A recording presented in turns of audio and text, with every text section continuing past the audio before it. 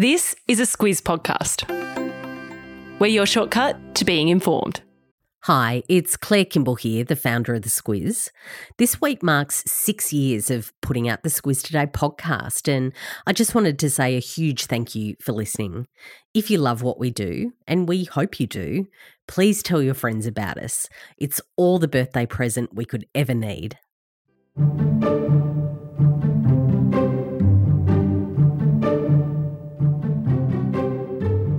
Welcome to the Year in Review. I'm Kate Watson. And I'm Claire Kimball. This is the second episode of our 2023 Year in Review series. So far, we've looked back on the big global stories from 2023 that caught our eye. And in this episode, we're taking a tour of our own backyard, Claire, revisiting the big Aussie stories that shaped the year. Yep, we've got a referendum, Cozzy Lives, the Matildas, so much more. So much more. Let's go back.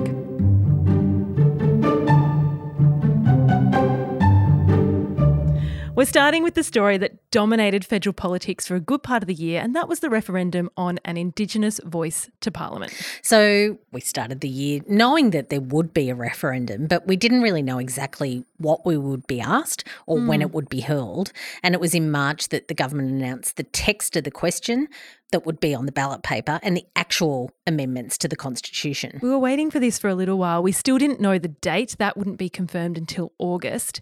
We won't go through each and every step, but it's worth reflecting on how things changed across the year. Yeah, and that's because at the start of 2023, we knew that Labor was 100% behind the plan to enshrine that permanent advisory body for Indigenous Australians into our Constitution. We also knew that the Nationals were against it, but we didn't know where the Liberal Party would come down. That was a big question because at the start of 2023, the polls showed that about 60 to 70% of Australians supported the change. Yeah, then in April, Peter Dutton said the Liberals would campaign for a no vote. And looking back on that, the pundits say that it was probably the nail in the coffin for the referendum because of our track record of voting down questions that don't have bipartisan support. And Kate, I reckon in many media outlets, when they look back in the year, they'll highlight the rise of Jacinta Nampijinpa-Price. Yeah. She became the Coalition's Indigenous Affairs spokesperson, and she certainly carved out a space for herself on the front line of politics ongoing. Yeah, 2022, not many people would recall her name, but at the end of 2023, she's, for the most part, a household name. You already know the story. The Voice referendum was defeated. All 6 states voted against it. Just over 60% of Aussie voters wrote no on their ballot paper. Prime Minister Anthony Albanese said he was devastated, but just as the Uluru Statement from the Heart was an invitation extended with humility, grace and optimism for the future, tonight we must meet this result with the same grace and humility. And tomorrow we must seek a new way forward with the same optimism. So we'll see where that national conversation goes when it comes to improving the lives of Indigenous Australians in 2024. Another big story they'll carry over into the year is inflation. It's coming down. But it's still got a way to go to get to that 2 to 3% that the Reserve Bank is aiming for. Yeah, in 2023, the Reserve Bank raised the cash rate target 5 times. That was less than the 8 times they raised it in 2022. 5's still a lot though. It's a glass half full kind of look at it. Yeah. What inflation is doing is pushing up the cost of living in Australia, Claire. Yeah, exactly. Cozzy Lives. So that's what you mean when you say Cozzy Lives, for anyone who hasn't been following that.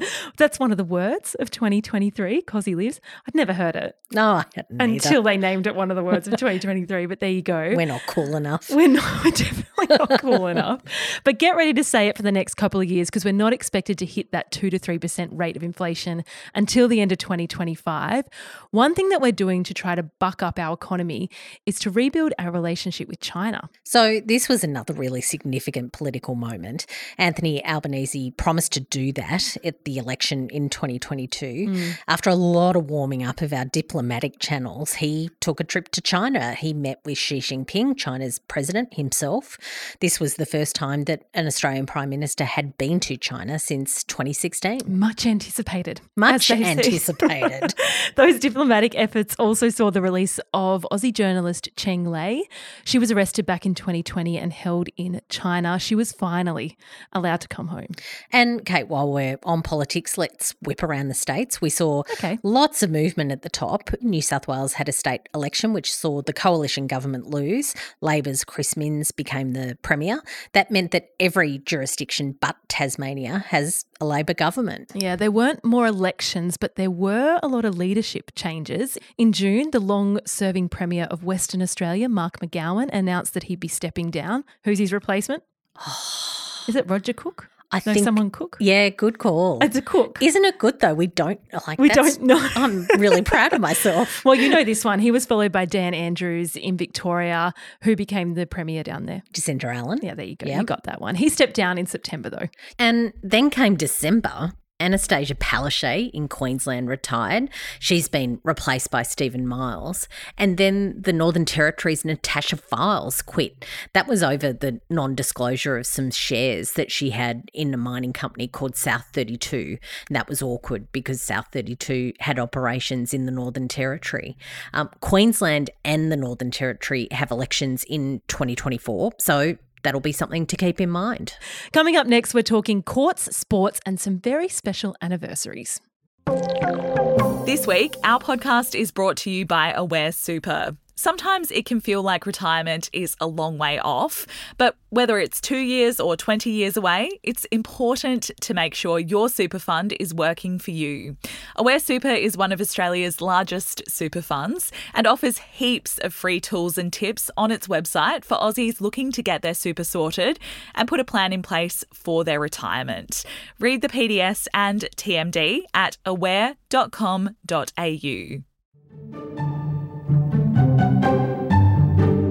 Claire, it was a good year if you were a top defamation lawyer in Australia. I don't know if that's a sentence I will repeat.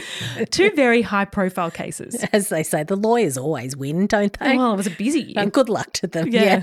So the first to mention is Ben Roberts-Smith. In that case, he's the very highly decorated Australian soldier who fought in Afghanistan. And this case was about claims about his actions in 2017 and 2018. Investigative journalists from the old Fairfax newspapers reported that he'd been involved in war crimes. Yeah, Roberts-Smith decided to sue the newspapers and he lost. The judge decided it was substantially true, that's the quote, that he was a war criminal. It was a pretty dramatic end to a 5-year legal process and a very expensive one. The total cost of the case is estimated at $25 million. And Kate, the other, of course, big defamation case revolves around former Liberal staffer Bruce Lerman and the allegations that he raped his colleague Brittany Higgins in Parliament House in 2019. Now, there was a criminal trial in the ACT over those allegations. That was in 2022, but that case ended in a mistrial. Yeah, so there's a couple of angles to this one across the year. We'll start with the defamation case. Lerman is suing Channel 10 and Lisa Wilkinson for broadcasting an interview with Brittany Higgins that he said defamed him.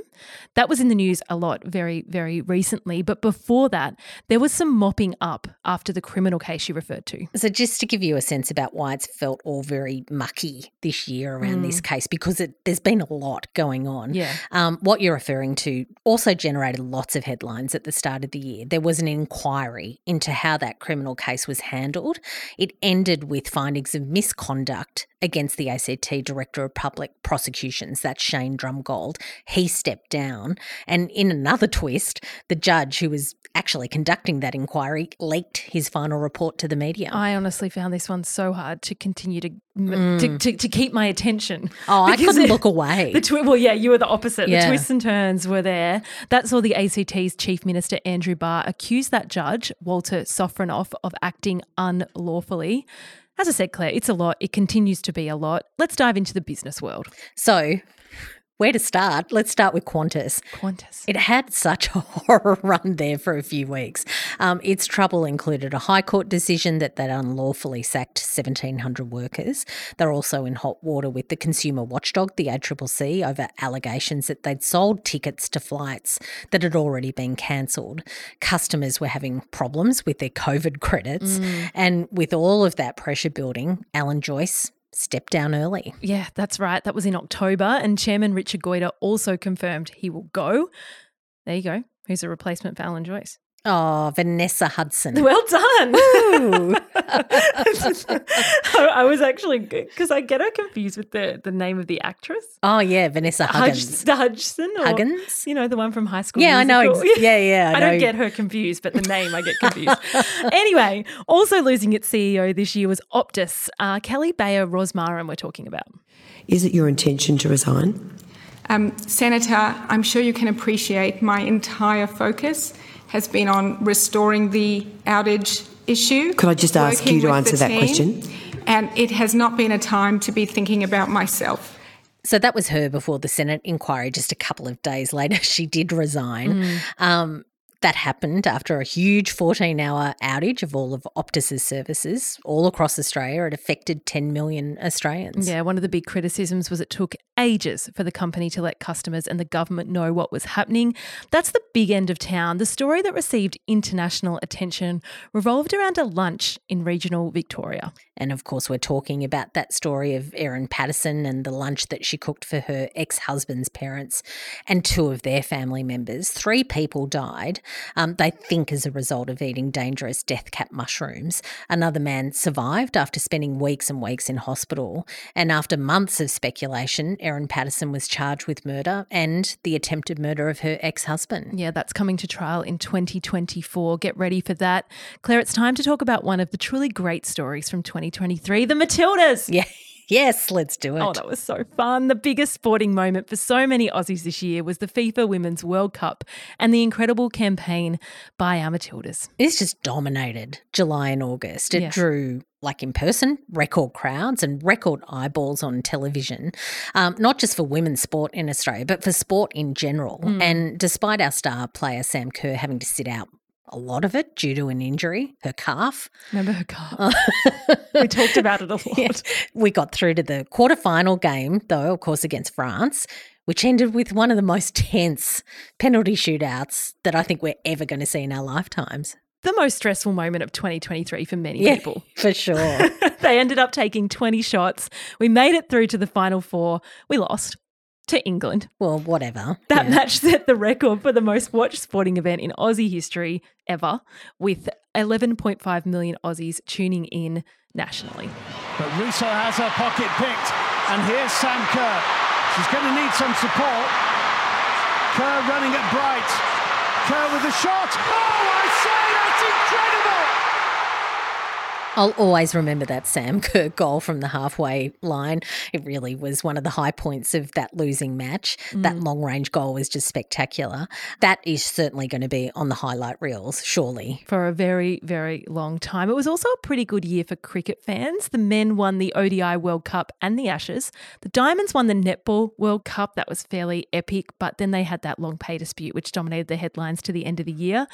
The Wallabies, Claire, probably the less said the better. They had a Rugby World Cup shocker, all that speculation about Eddie Jones going to Japan. It turns out he has. And we're almost at the end of this episode, Claire, but I want to add in that we lost Meg Lanning as captain of our women's cricket team, just to do full circle back to cricket.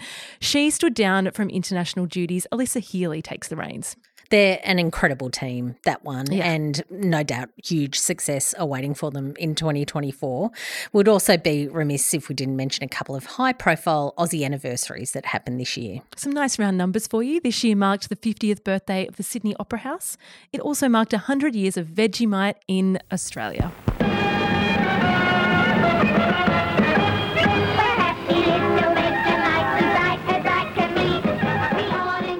Kate, how do you do your Vegemite? Poached eggs on toast, little avo. Oh, Yeah. okay. I also Fancy. just also like it on a fresh piece of white bread, butter and Vegemite. Oh, Yeah. Okay, fair enough. What I'm about- Sayo. Oh, yeah. No, that actually, when we put that out on social media this year, I think the Sayo was the winner. Yeah, got to have butter as well. And the squiggly bits coming through. Yeah, if you can do that, even better.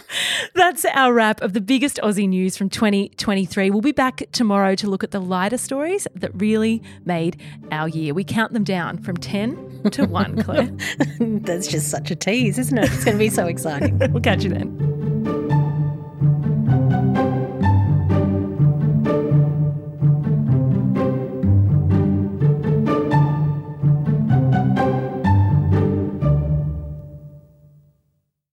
G'day, Kate Watson here. I'm the host of Weekly Wrap and News Club, a place for conversations about the news. It's budget week, so I'm here to tell you about our News Club episode from last week where Claire chatted with James Chessell. He's the former Managing Director of Publishing at Nine Entertainment. He was also a staffer earlier in his career, so they have a good chat about how the budget sausage is made. Here's a small snippet. The most important policy or set of policies the government will announce every year. So it's important that it's not announced willy-nilly, although they do leak a fair amount of it. Yeah. And there is a famous time when Laurie Oakes, the Nine journalist, got his hand on the budget papers the day before the budget and was able to print. Such an incredible story. Was able to print a lot of it, which was, absolutely amazing. But the other thing is, a lot of what the Treasurer will announce has the ability to move markets, direct impact on businesses and other organisations. So, there does need to be some rigour and confidence that it will be handled in an appropriate way. For more on that chat, just search for News Club in your podcast app or follow the link in your episode notes.